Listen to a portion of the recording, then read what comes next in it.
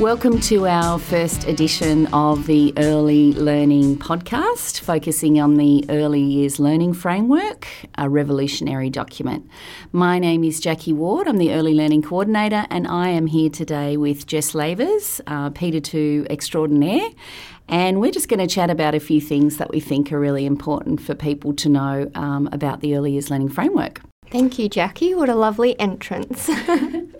So I thought we'd sort of first talk about a little bit about the history because I think if, as Jess mentioned before we started, you know, when you start into the profession at any given time, you don't necessarily know the history of the document. Where it all came about.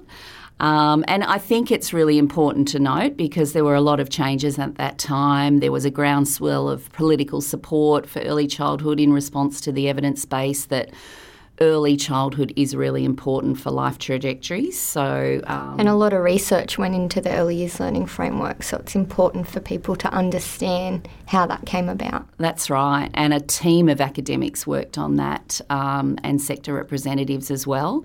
And also, you know, that research, I guess, was framed in the idea of trying to create a uniquely Australian learning framework, which I think is awesome because it really reflects our context in terms of our Aboriginal and Torres Strait Islander cultures and also multicultural families and children, and it really focuses on the United Nations Conventions on the Rights of the Child and looks at that document throughout.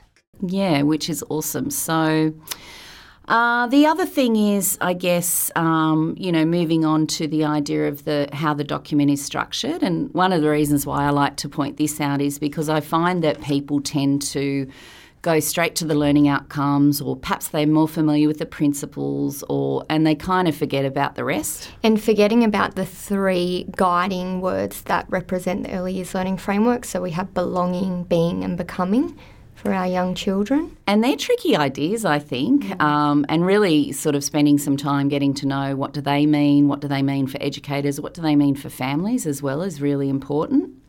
And I think the principles then are really important as well to sort of be always helping us to sort of keep us on track, I guess, professionally. Yeah, and they really link to family, community and culture.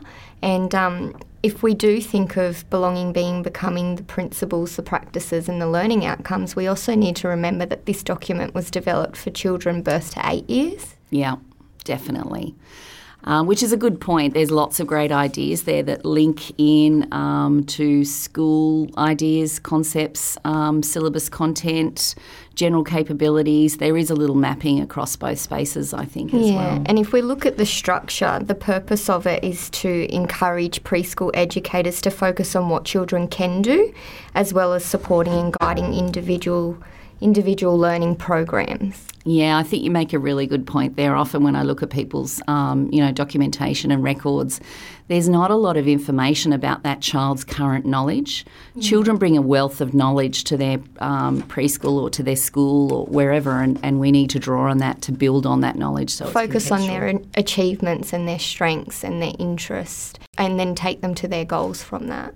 And then I think the sort of next level that is often sort of, skipped over or misunderstood or whatever is the practice section. And for me, this is like the most important bit of the Early Years Learning Framework because it really teaches people how to implement high-quality pedagogy. Yeah.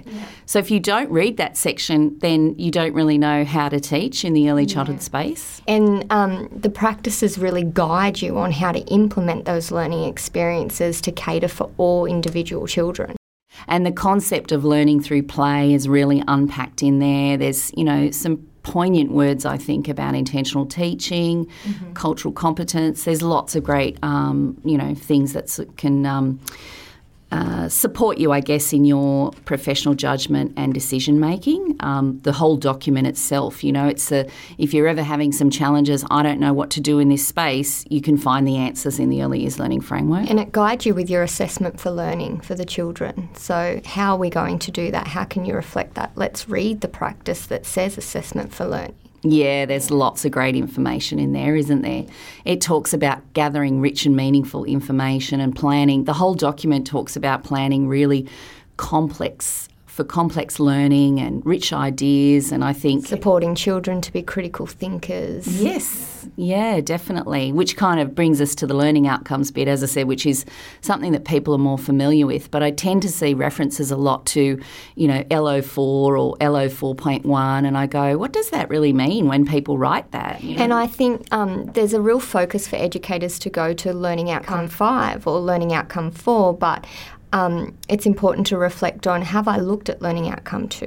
Have I thought about my families and their culture and their beliefs in my programming for children, and reflecting on all the learning outcomes, not just focusing on one particular one? Definitely. And I think, the idea that you break up the learning outcome into the key components underneath, those are big overarching ideas, those 5 learning outcomes.